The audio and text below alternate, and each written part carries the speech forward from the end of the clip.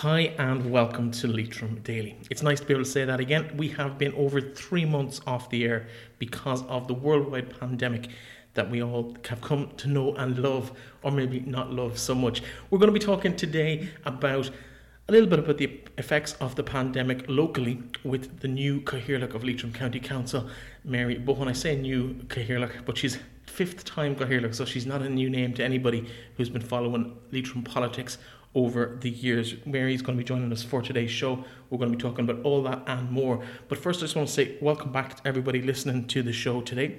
Leitrim Daily will be back on our regular schedule, but we're going to build up to that over the next couple of weeks. We'll be coming back semi-regularly for the first couple of weeks just to ease back into things as businesses and all the events and sports start to come back on stream over the coming weeks. Well, enough of the homework, I suppose. Mary, welcome back to the programme.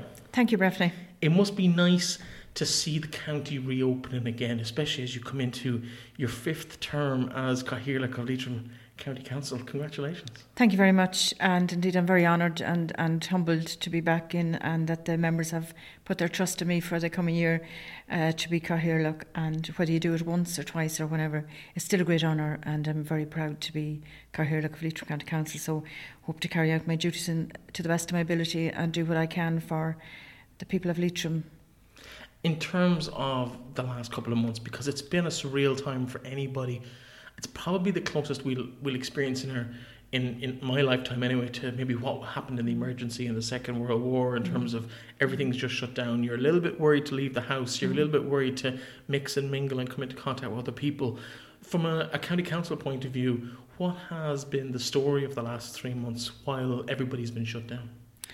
Well, I suppose it's been very, very difficult for everybody. If you take it from school children not been going to school, the whole situation with the exams for students, and then if you take people not being able to go to visit people in hospitals, older people in nursing homes, people having to stay at home, and then you mentioned it there yourself in your introduction, the whole fear factor around it, where people were really frightened to go out. So people went from being at home and not used to being at home for so long, from painting their houses and cleaning the attic and trying to do the garden until they found out the garden centres were closed. So it was I suppose it had a huge impact on everybody, and I suppose the sector really hit badly. It was the business sector, restaurants, pubs, shops. When you think of just a complete shutdown, and the impacts of that, I think, are going to be long lasting. And of course, there's a gradual opening of restaurants now and pubs that are serving food, but already we know of a few small businesses that are not going to reopen again because it's not viable. If you take the Sweet Geranium, one in Drumshanbo for an example, a lovely little restaurant that was doing very well and was always very busy, but they've come to the conclusion because of the size. It is such a small space. It is, and the social distancing, that they just can't do it. And I know that's going to be replicated across the country in lots of places. But I suppose to come back to the council's role in this, the council were very proactive, working with various organisations like the GAA and others. And I suppose I'd just like to say now to compliment everybody in that space, because we're very lucky in Leitrim to have such a vibrant community and voluntary sector, and particularly the GAA and other voluntary organisations. And they did rise to the challenge, whether it be delivering meals or calling to see older people, and it's the council officials and the Gardaí as well were very much involved in that. So I suppose people were very proactive in trying to help people that needed help. But still it was a very difficult time for everybody, and continues to be difficult because while people can visit family members now and can go to nominated people can go to nursing homes, it's still very difficult for the business sector. And you have the whole situation now for parents and students in relation to what's going to happen for schools in September, and the whole area of creches. It's a huge area, and the consequences are very dire for a lot of people. What has obviously people have been aware of Sweet Geranium. It was all over social media for the last maybe week or 10 days, and there are other businesses in a similar situation who maybe might not be quite as forthcoming about it, because there is a kind of a a stigma associated with the failure of a business, whether it's your fault or the world's fault, outside your control. What's the future for those people who were in business? Like really, in terms of the county, like there's not that many opportunities to kind of pivot like that. Well, it's very difficult, and we still don't know yet in relation to all of the pubs in the villages. I mean, like my own in Drumkeeran, they'll be opening, I think, on the 20th. But to do the social distancing, as we've been requested to do, is going to be very difficult. And it's going to be very difficult for a pub owner to police. And the other thing, even if you take the restaurants, the length of time somebody is to be in a restaurant or in a pub where they're serving food, I think they're talking about 90 minutes. I mean, how is that going to be policed? So it's putting a lot of pressure on businesses, and I know that all the extra, I was talking to a hotelier now, and they said everything will be in plastic bags, and there's a consequence of that too for the environment. But if you're going to a room in a hotel, your television remote control is going to be in a plastic bag, your toiletries are going to be in plastic bags. Some of them are saying you won't have cups in the rooms the same way as you would have. You're going to have take-away plastic cups wrapped in plastic bags. So, all of this, there's a serious consequence for the environment as well when we're trying to reduce. And still, shops or pubs and hotels and restaurants are being requested to do this. Now, it's funny to mention pubs, because on Monday night when the pubs opened, I actually made a conscious effort to go to a local hostelry that was serving food, and I had my dinner out to support the business reopening. But there is and I went in and I was stopped. My name and my contact details were taken for contact tracing, and all the servers were wearing protective equipment with kind of face masks, and not necessarily across their mouths, but actually the shields that we've come Pfizers, to see, across from the top of their head down. And when I sat down, they took my order, and then when the food arrived, they asked me if I wanted a drink. Now, I don't drink, so it wasn't an issue for me, but people were having a social drink with their food. A group of 5 lads came in. They weren't local. They had come from across the border from Northern Ireland, and I witnessed the proprietor kick them out because they came in looking for alcohol, and he said, "Do you want food?" And they said, "Well, we just really want a pint," and he asked them to leave. Now, anecdotally, that's not happening everywhere. Some of the pubs have opened that maybe serving food is a fairly loose term in terms of what they do, and there are crowds in pubs where there's an awful lot more alcohol being served than food being served. What's the situation with that? Well, you see, there's a huge onus being put on the proprietor of such a venue to police this, and I'm sure many of them, most of them, 99% of them will do the best they can to carry out the guidelines as laid down. But, I mean, even during the lockdown we heard about in other counties, we heard about a couple of pubs that were serving alcohol. It's very hard to police. I mean, the Gardaí can't be in every pub and every restaurant watching who's going in and who's going out and who's getting a pint and who's getting a meal. So it's going to be difficult to police, and it's going to put... it's going to make a lot of problems for proprietors, to carry it out. And all you can do in any of those cases is ask people to be responsible. Like what some people are forgetting is the people that are crowding into parks and crowding into various places and house parties, is that for their own sake, for the sake of their families. I mean, I think at this level now, we've been given all the guidelines. We've seen all the people that have died. Many of us know people that have died. So the onus is on people for personal responsibility. And that's, I think, as much as anybody can do, to say that if you do this, you're leaving yourself open to getting the virus. You're going home maybe to elderly parents or grandparents. So there's a chance that they're going to pick it up. So I think that's all. But one of the things I'd just like to say in relation to the small shops in our towns and villages and the butchers, they gave such a fantastic service during the whole pandemic. I mean, delivering, I know in my own village, the shops were delivering, the local butcher was delivering to anybody that wanted, that couldn't come out, to get. And I think it's something that we should remember when the lockdown is finished now, that not everybody needs to rush off to the supermarket. I know there are occasions when maybe you just can't get everything you want, or it's not feasible for small shops to store everything that people need. But I think as far as possible, shop local and support your local business, because were it not for I mean, when you had the 5K lockdown, you weren't really supposed to be driving anywhere, and it maybe wasn't safe to be going to the bigger shops. So I think that's something that people should remember. Yeah, and of course, it is also important to note that the vast majority of people are observing social distancing, are observing even a partial lockdown, just not leaving the house unless there's a specific reason to leave the house, and then not entering other people's homes and behaving themselves, basically, for the betterment of all of us in society. Absolutely. In the county. Now, a couple of other things we talked about off air before we started chatting. One of them you mentioned was an issue that has arisen because of the COVID payment that I'd like to just touch on, and that is mortgage pre-approvals. That's a topic that most of us probably aren't aware of. Explain to us why that's a bit of an issue at the moment. Well, I spoke to 2 or 3 people just at the start of the COVID thing where they had been mortgage approved, and they were worried, would that hold firm, and they went back to the bank.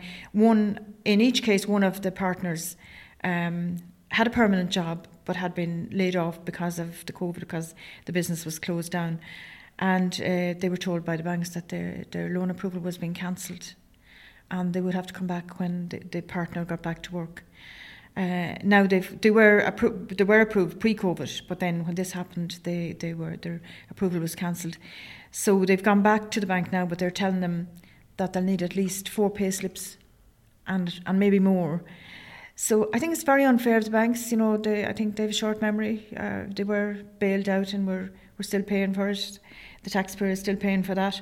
And I think if you have a permanent job and you were mortgage approved, and you're going back to that job, and you maybe have a letter from your employer saying you're going back, then your loan approval should stand. Because what happens when your loan approval is cancelled, you may have a holding deposit paid on your house, but the auctioneer is going to be asking what's the position. So if somebody else comes in that can't get the money otherwise, then, you may lose that house that you had the deposit. I just think it's very unfair, and I've heard of numerous cases since that, and a few cases that are pending now that people are going back and they have to get these pay slips, and I hope the bank will honour it. But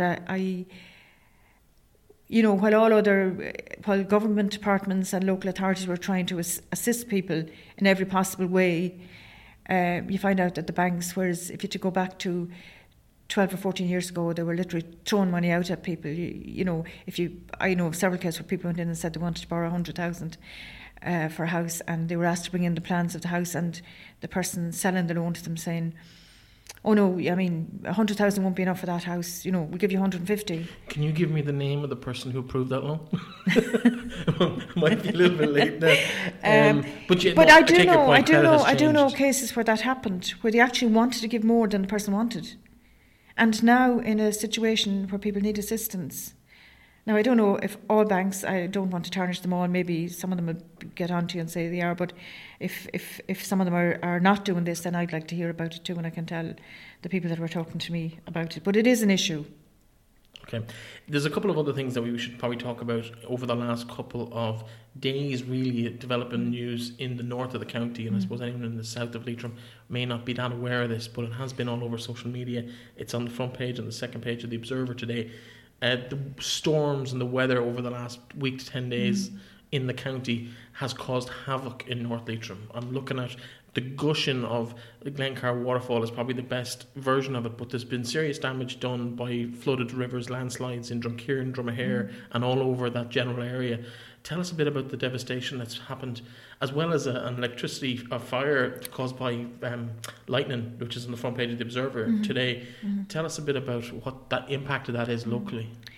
Well, I suppose the impact on Thursday night with the house in Manorhampton with a young family, we're very, very lucky where lightning struck the house, and we had a serious thunder and lightning storm in the early hours of Thursday, or the late hours of Thursday and the early hours of Friday morning.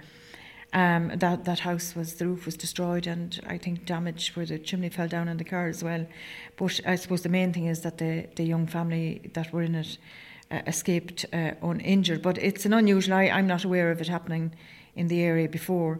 And of course the other thing that has hit the national headlines is the landslide. That's a few miles outside Drumkeeran in an area called Great Nicklow, the Dawn of Hope, a very scenic area where there's been a massive landslide.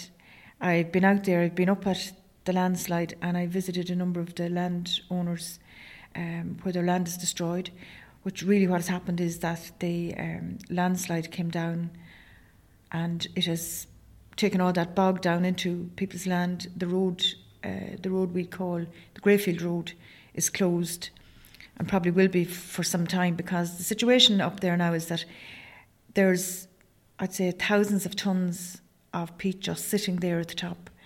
It's still streaming down, but what local people are worried about now is if there's heavy rainfall, and unfortunately there is heavy rainfall promised for Friday. And there's very little you can do at the moment to see what's going to happen, because you can't put machines in up there. It's too dangerous. The sides of the bridge have gone where the main landslide is, and it's basically frightening to look at it. So I think there's about roughly maybe 10 or 12 landowners affected. Now, one lady did leave her house because it was coming quite close to it, where it came down the valley. There's another house where the sandbags all around it. It's gone in very close to the back of that house. Thankfully, nobody has been injured, and no animals to my knowledge. I know one farmer had just moved his cattle the day before, luckily enough. So for that point, animals seem to be safe, and there's no human injury. But we are making a case. I'm contacting the Minister of Agriculture, and the local IFA have been in touch with their national organisation to make the case, because if you look at the land now, it's low-lying where this has come down. There's thousands of tons of peat, just actual bog lying there. I was looking in one area yesterday where there's fencing posts, and the landslide, the peat is actually up halfways, and the fencing posts, that'll give you an idea of the depth of it that's in the land. So how that's going to be removed or what's going to be done with it, I have no idea. Now, I know our Chief Executive Officer, Lar Power, I spoke to him yesterday morning. He's been out. Council engineers have been out, and the council staff were out the night before. In fairness to them, they brought sandbags out to the houses that I mentioned. So I suppose it's a wait and see game there, and see what the weather's going to do. Is this going to settle? But certainly what people are worried about, if there's more heavy rain, there's a huge pile of peat there just ready to pour down the valley. So I suppose it's to look at it and see what can be done for the farmers in question, and what compensation and how they're going to, the logistics of getting their land back to normal again, and getting the road cleared. So it's a wait and see game at this stage. Yeah. But it's devastating for the people involved. Yeah, someone who lives in the floodplain here in the south of the county, in Leitrim Village, it can be upsetting for everybody, even if it's not necessarily in your property. It just affects your mindset and everything. And I think mental health is an issue for most people at the moment, given the isolation we've all gone through over the last few months. So this can't be a positive thing for the people affected. Well, I'm just hoping that the IFA and that the Department of Agriculture, that they'll deal with this as quickly as possible. I mean, I'm not, that they'll put people in that have expertise in this area to decide on what's the best thing to do, and how. I mean, obviously it's going to cost farmers money to clean up their land, and I don't know when it's even going to be feasible for them to do that. So hopefully that funding will be made available, and that some expertise in the area will be made available to them as to what's the best thing to do and how it's going to be resourced. I did see some horrific videos yesterday from Dromahair in terms of flooding as well. Absolutely. What's happening there locally, or have you been involved in that? Well, I suppose the rain, it was, I've never seen anything, it started on, we had the rain on Thursday night and Friday morning with the thunderstorm and all of the downpour that came with that. But then from Friday evening until yesterday, it was non-stop rain. Absolutely non-stop. I mean, you just open the door and look out. I opened the door several times for my dog. She wouldn't even go out. The weather, it was just the rain was so horrendous. And local people are saying, because there was such a dry spell, there's 3 months almost with only about 2 days rain, that in the area, the bog area, that the ground was all cracked and had separated, if you like, and that when the heavy rain came, there's another school of thought from other people in saying that there's a lot of afforestation up there, and there's timber being extracted at the moment, and some people are saying that this may have contributed to it. I'm not in a position to say whether it did or didn't, but that's a factor that's going to have to looked at as well, because there is a huge amount of afforestation up there at the moment. Another issue that's come up, and it's in the paper as well today, is, and it's your own quote in terms of Drumkeeran and the internet access around the town, and this is a common thread through all of Leitrim's towns, is that in certain towns there might be 50-50 where some get really good internet access and others just physically can't get it into their houses. We found the importance of that over the last few months. You mentioned Zoom yourself in terms of how you've been doing your business. What's the situation with the internet access in the county, and what can we do to improve it? 'Cause it's not that long ago since there was a motion to not allow 5G into the county. So how do we marry those two things? Well, I suppose for the last few years, it has been a topic that's been on the agenda, and the council's agenda, and certainly on my agenda, because I live in an area where there was always poor broadband. Now we get ours from a private supplier at the minute, and it's, for the most part, it's reasonably good. Not always. In fairness, when it goes down, they do their best to get it up and running again. But, I mean, in the last 3 months, really, we've had students at home trying to get their homework, do their schoolwork. Then when the exams or the assessments came, we had students doing assessments from their home. It was very important that they wouldn't have the worry of the system breaking down on top of all the other worries in relation to exams. In some cases, we had 2 parents working from home. So I gave an example at the council meeting the last day where a family where one parent was working from home, they had 3 students accessing homework online, and the parent was getting up at 5 o'clock in the morning to try and get their HSE work done. And it along with all the other stresses of the pandemic, this was an extra stress that people had. So I think, somebody compared it to like the bringing electricity to rural Ireland in the 50s, I think, or late 40s maybe, or 50s, that bringing broadband now is of the same importance, and should be rolled out throughout the county. I mean, we've had occasions where we had a government department a few years ago sent us down a map to the council, and they marked out all the areas where we had broadband. We didn't have it in most of the areas that were marked on a map. So obviously you had somebody sitting in an office and saying, oh yeah, we have it there, and they have it there, just because somebody designed the map that way, where we didn't have it. So I don't think there was any great urgency in it for very many years, but I think this really should make it a matter of urgency, that it is so important, because particularly in the public service now, they're saying that they're going to try and get their people to work from home. So that's from all the offices that I'm familiar with, the ETB, the local authority, the HSE. All of these agencies now, our authorities, are having people working from home. So how are you going to work from home if you don't have this service? And when students go back to school, and particularly as students go into 3rd level, I'm just speaking to the president of the IT in Sligo last week, they are hoping that maybe first years they'll be able to bring them in more than the other years, and they do a huge amount of. I mean, they're one of the leading online colleges in the country, so they're hoping that other people will be students will be mostly working from home or studying from home. How is that going to work if we don't have it? And in relation to Drumkeeran, we were told 2 years ago that we were going to have all of the village, and extending out some of the roads, that we were going to have high-speed fibre broadband from Ayr, and all the digging up of the streets and all that was done. And now some people have it in the village and some people don't. So you go 100 metres and somebody has it, and then the next person doesn't have it. So it's very unsatisfactory. And I think the new government now, when they get settled in, it's one of the things they need to have as priority. Well, you've given us a nice little segue to talk about the new government. Obviously, it's in the news for the last week or so. It's quite apt that we're coming back now. Fresh start. The government was appointed on Sunday. The junior ministerships will be announced today. there's been a few issues, not issues, but a few kind of topics for discussion have come up out of the original ministerships. Obviously, your own party, Fianna Fáil, are part of this engagement. Micheál Martin, your party leader, is the new Taoiseach. People are giving out about the lack of representation in the west of Ireland.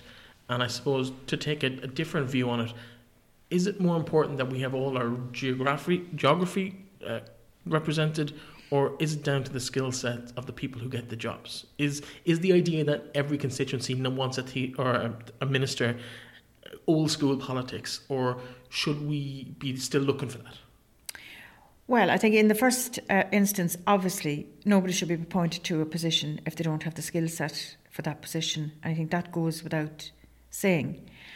But I'm going to give you an example. If you take the example of Dara Calleary in Mayo, which I suppose was the one that got the most publicity, nobody could say, and both people in all parties and none are actually very surprised at what happened in that case. So if we just use that as an example, Dara Calleary has been deputy leader of the party. He was one of the main negotiators. He's very well thought of, would be, as a couple of the other ministers said, would be suitable for any position that you would allocate to him. He's somebody of experience, integrity. I think he's very media savvy, has a very good understanding of the issues in rural Ireland, as had Minister Ring. I think if you take the ministers that have proven themselves, Eamon O'Keefe, I suppose, was the first one, was given to the portfolio of rural development and was an excellent minister there. Introduced Clár funding, which helped us to have water schemes, extra money for water schemes where they weren't feasible, towns and villages grants. That was then Minister Ring when he was there. Again, very tuned in to the needs of... as well as having skill sets for a department, you need to understand what's needed. And it might not necessarily be the case that a minister for the environment in Dublin would fully understand, or you weren't going to give rural responsibility to somebody, that only had responsibility for Dublin constituency. So I think it's very important that ministers have skill sets, but I think the geography is very important as well. And for some of us that are around as long as I am, experience would tell me that if you have a minister in the region, you have a better say at cabinet table, you have a better say when resources are being distributed. And I think it would have been very important in our constituency that we would have in Sligo Leitrim, Donegal, Mayo, that whole area, that we would have had a minister with full responsibility in the Department for Rural Development. Now, I know that Heather Humphreys has some section of rural development, and I think she will be good. She comes from a rural background, but it's very disappointing. And to come back to my original point, nobody could say that Dara Calleary hadn't the ability and the skills to be a senior minister, and why he isn't, I just don't know. And I think that was a very poor decision on the part of the now Taoiseach, Micheál Martin, and it's one that people in this area are very disappointed about. But I think maybe in the junior ministers it is important, and we have people with the skills. We have Mark McSharry, if I'm talking to my own party, in the Sligo Leitrim constituency, is a very, very able person. We have Charlie McConlogue in Donegal, who's a very able, has proven himself as front bench spokesperson in agriculture. I'm sure from a Fine Gael perspective, Joe McHugh is former minister in Donegal, Michael Ring is a former minister. So, I'm not... Frank Feehan's name has been mentioned as well. And Frank Feehan's name has been mentioned. So, I'm sure we have people that can do the job in the west of Ireland, but... do you expect some of those names to be appointed as junior ministers when they get announced later today? Well, I've absolutely no idea, and I'm certainly not in Micheál Martin's inner and we all know who really circle. Calls the shots, Mary. So I've no idea. I'm hoping. I'm certainly hoping. I would like to see, from my own party point of view, I would like to see Mark McSharry appointed, and certainly Charlie McConlogue in Donegal. Okay, there's a few other things I want to touch because we're kind of running out of time, and there's a few things that are quite important that I want to chat to. First of all, let's get one or two smaller things out of the way. There's been a bit of development in Carrick over the last few months in terms of the development at the back of, I suppose, what's going to be the new health centre there, the new parking facilities, and the closing off of the town after COVID and after the roadworks that caused havoc all of last summer. Is this the right time to be doing that in Carrick? Like, are we closing down Carrick again for a couple of months to traffic and stuff? Have I suppose, are people okay with the idea of it? Well, I can't say that it has come up, and we talked earlier about Zoom. We only had the AGM, we met in the bush, and the other meetings are on Zoom. And I have to say, I haven't heard it being brought up at the last meeting. But I think with restaurants and shops and pubs just opening up now after being closed for 3 months, I know the Carrick councillors will be more familiar with this than I am, but I would not like to see Carrick closed down, and that people wouldn't be able to come in to the town and support the local businesses. And I hope whatever works are going to be done, that measures will be taken, that people can pass freely, and that parking will be available, and that the businesses won't suffer as a result, because that's the last thing they would want. But as I say, I'm not absolutely totally familiar with the logistics of what is going to happen, but certainly we don't want to see Carrick shut down. It also does, again, need to be said that it's going to be a phenomenal addition to the town when it's finished, and you can't make an omelette without cracking eggs. So a little bit of short-term pain, but long-term gain in the long run, I think. Yeah, well, hopefully it can be done in a way that, I said, I'm not familiar with the engineering aspect of it, but hopefully it can be done in a way that won't affect the businesses, because, I mean, they've lost enough business now over the last few months, and they need the business. You mentioned the police earlier in terms of helping with the whole community support during COVID. There's been a change at the top of the police in Carrick and Shannon in the last week. Kevin English has left Carrick Garda Station. He's been, I suppose, credited with a lot of work over the last few years. I know there was an announcement in the court last week that he was moving as of today, I believe. That's going to make a bit of a difference around Carrick in terms of the impact he's had on virtually every aspect of life in Carrick, in terms of nightlife, in terms of the last 3 months as well. Yeah, I mean, I know Superintendent Kevin English quite well. He comes to our joint policing meetings, and if I hadn't heard that he had retired, wish him well in whatever post he's gone to, and just to thank him very much for the service that he gave to the people of Leitrim. But I'm sure that position will be filled again, so I don't think we'll be losing. Big shoes to fill, though. Big shoes to fill. Big shoes to fill. And then also a couple of other things that we did mention off air that we were going to have a chat about. Explain to me the problem with the T-test in terms of that one-off housing in the county, and what the impact of that is, and why it's back in the news again. Well, I suppose Breffnet has never really left the news, because as a council we've been raising this. All of the councillors, say every one of them, over the years we've had down motions, we've met with ministers, we've been sending requests to the EPA and to the Department of the Environment. The T-test is a test that has to be passed for percolation if you're going to build a house in the country. And I suppose we have difficult soil here in Leitrim, and this is causing a major problem. And we're trying to encourage people as far as possible, particularly people that want to live on the land, that have a connection with the land. You know, we have farmers, sons and daughters that are nephews maybe, that want to live on the land, and particularly in the case with elderly parents, where they would like to see somebody living on the land, and in some cases farming the land.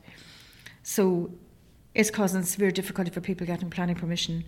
And we've been told on numerous occasions that there is an engineering solution to this, and we're still waiting for this. And we have a pilot scheme, but we feel that the EPA are not doing enough, and we'll certainly be calling on the new minister to try and put measures in place that can alleviate this. And a number of people are saying that in other adjoining counties that where the land would seem to be similar, that they don't seem to be having the same difficulty as we have. But it is an area that's causing a lot of hardship for people. And what's happening now is that people are not applying for planning in a lot of cases, because they feel that they go to the expense of planning and then they're not going to get it in the end, and they still have to pay their engineer for their planning. So people are holding back. But in the last couple of weeks, I've had 2 people in my electoral area that want to build on the land, and they're trying to find out what hope is there for them. You know, they're going to employ an architect to do their plans, and then particularly in the weather that we have so much rain. You know, if the chance of getting your T-test right is very slim. But I mean, we have been told, and as far back as when Minister Hogan was Minister for the Environment, he told us that there was no difficulty in getting an engineering solution and that we should have that sorted in a year. Now he's been gone a bit longer than a year. He's put up a lot of miles since that, and I'm not entirely blaming him, because we've had other ministers since that and before, and they haven't solved the issue. But it is an issue. It affects our local schools and our local towns and villages. And there was a thinking in planning at one stage. I don't maybe think we have that as much now in Leitrim as we had, that everybody should be moved into towns and villages, you know, and leave the countryside for the tourists to roam around and admire, and farmers come in and live in the village and go out and farm your land. But we want vibrant communities, you know, and we want people, if people want to live on the land, we want them to live on the land. So it's an issue that we're going to be pursuing vigorously. The final item on my agenda for today's show is the local improvement scheme, the LISs, and the decimation of the funding for that and the impact it's having on the county. Can you explain to us a little bit about what the LISs are and what's happened recently in terms of the funding? Yeah, well, local improvement schemes have been an absolutely fantastic asset to Leitrim, and we were drawing down huge sums of money for them, and we had a big list.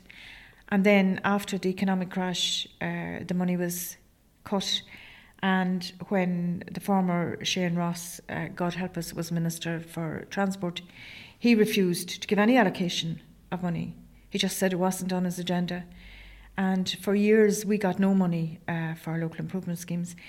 And then, in fairness to Minister Ring, when he came in, he took an allocation out of the rural development budget, which wasn't right, I think, because that money was allocated for rural development projects. But in the scheme of things, I think Minister Ring saw the importance of the local improvement schemes, and he did give an allocation to local authorities. Now, before you go into that, can you tell us, because the listeners might not be aware of what local improvement schemes are? A local improvement scheme is where there are a number of people living on a road where it's not a public road. We have the highest amount of these kind of roads and people living on them in Leitrim than anywhere else. That hence we had the biggest list in the country. So say there's 3 people living on a road, and it's 3 families. 3 families, yeah, and it's not or even 2. It's not a public road, but they're paying their taxes, they're paying their car tax, they're paying their income tax, they're paying their property tax, they're paying all these other charges that everybody else pays, and everyone else has these public roads and public lighting if you're living close to a town. So what happened is that the department were given an allocation to the council, so that covered 80 or 90% or 85%, I can't remember exactly now when the last one, and the people on the road paid the balance. They collected the money, they made an application and they collected that 10% or 15% and they paid that. The council carried out the work and everybody was happy. And it was a great way for getting those roads done. But then when the money was cut, so we now have a list about, I think it's about 100, from memory I think about 140. We're going to do about 10 this year. But if we don't get an extra, and we haven't taken in any new applications, that's the problem. We haven't taken in, for years, we haven't taken an application for a local improvement scheme. So there's a lot of people out there waiting to submit their applications. So I think if they submitted their applications, we'd go back over the 200 again. And with the funding, we could be 20 years before we get to that. And they're done in chronological order. So it's first in. That's the way they're done. Doesn't exactly convey with much confidence. So, no, but we would need to get back to the situation where we'd be getting a big allocation of money and maybe a special allocation. And what I was proposing at one stage, because Leitrim has a high number of these roads, that we could be used as just as a pilot scheme and give us an amount of money to clear the ones, or nearly clear the list that we have, and then start again. It's another service that's needed for rural Ireland. Absolutely. I suppose that's all I have on my agenda, unless there's something else you want to share with us before you leave us. No, I suppose just to, again, maybe to thank everybody that was involved in our communities during the pandemic. I know I said it at the outside, but the local authority staff, Gardaí, but particularly the voluntary organisations and the home helps, the people that were doing home help were tremendous. They went way beyond the call of duty to try and help the people that they were calling to and, do shopping for them and everything like that. So I'm very proud of the voluntary and community sector that we have in Leitrim. Well, listen, again, congratulations on your election as Cathaoirleach for the 5th time to Leitrim County Council. It must be said, of course, that you're not the only female who's kind of taking the bull by the horns in this edition of the council. Your vice chairperson, or Las Cathaoirleach, is also female, Finola Armstrong Maguire, obviously councillor from Carrick and Shannon here, and one of the municipal chairpersons in the Ballinamore district is Ita Reynolds Flynn. So you've really taken over the whole council. There's only 3 of you on the council, but you seem to be making a fair go at it. Well, just to say, I suppose we certainly have gender balance in Leitrim, and I'm absolutely delighted to have Finola Armstrong Maguire as the last Cathaoirleach. It hasn't happened before that we've had him. Finola has been Cathaoirleach of the council, but it's the first time this happened that the Cathaoirleach and the last Cathaoirleach are female. But again, I think it's important to have gender, but it's not all about gender. I mean, it's about the calibre of the people, how they conduct themselves, and I think. And I'm delighted to have that Ita is Cathaoirleach of the municipal district in Ballinamore. But I suppose it's how we all work together. And I'd have to say in conclusion that the members of Leitrim County Council have a very strong record of pulling together, despite what political affiliation you have or none. What we strive to do is, when it comes to drawing down funding, it's been commented on by various ministers that Leitrim are never behind and the executive for putting forward good projects and delivering, and we hope to do that again for this year. Okay, I suppose I better officially mention that the chairperson of the Carrick Municipal District is Paddy Farrell, councillor, and also Sean McDermott is in charge of the Manorhamilton District. Absolutely. Congratulations to all 5 of our councillors on their appointments. Last week, I believe, he took office, and you'll be there till the end of June next year. So that's right. The very, very best of luck for the year. Yeah, and ahead. I just to say, I suppose we did it at the meeting to thank the outgoing Cathaoirleach, Enda McGlowan, who had a very successful term in office, and I suppose what was useful from his point of view is that he had a lot of contacts in the various government departments with his party being in power, so that was a help to us as well. I'm sure he'll still be able to give him a little nod as you go by him in the Shambo. Yeah, exactly. Put in a word for us with this government as well. Well, listen, thank you very much for dropping in. I know it's a strange world. We've rearranged the office here so that there's 6 feet between us when maybe there wasn't beforehand. But thank you so much for dropping in, and the very best of luck for the year ahead. Thank you very much for having me, Brittany. And this, of course, is Leitrim Daily, back again after a little bit of a hiatus due to the coronavirus being, I suppose, shutting down the whole world effectively.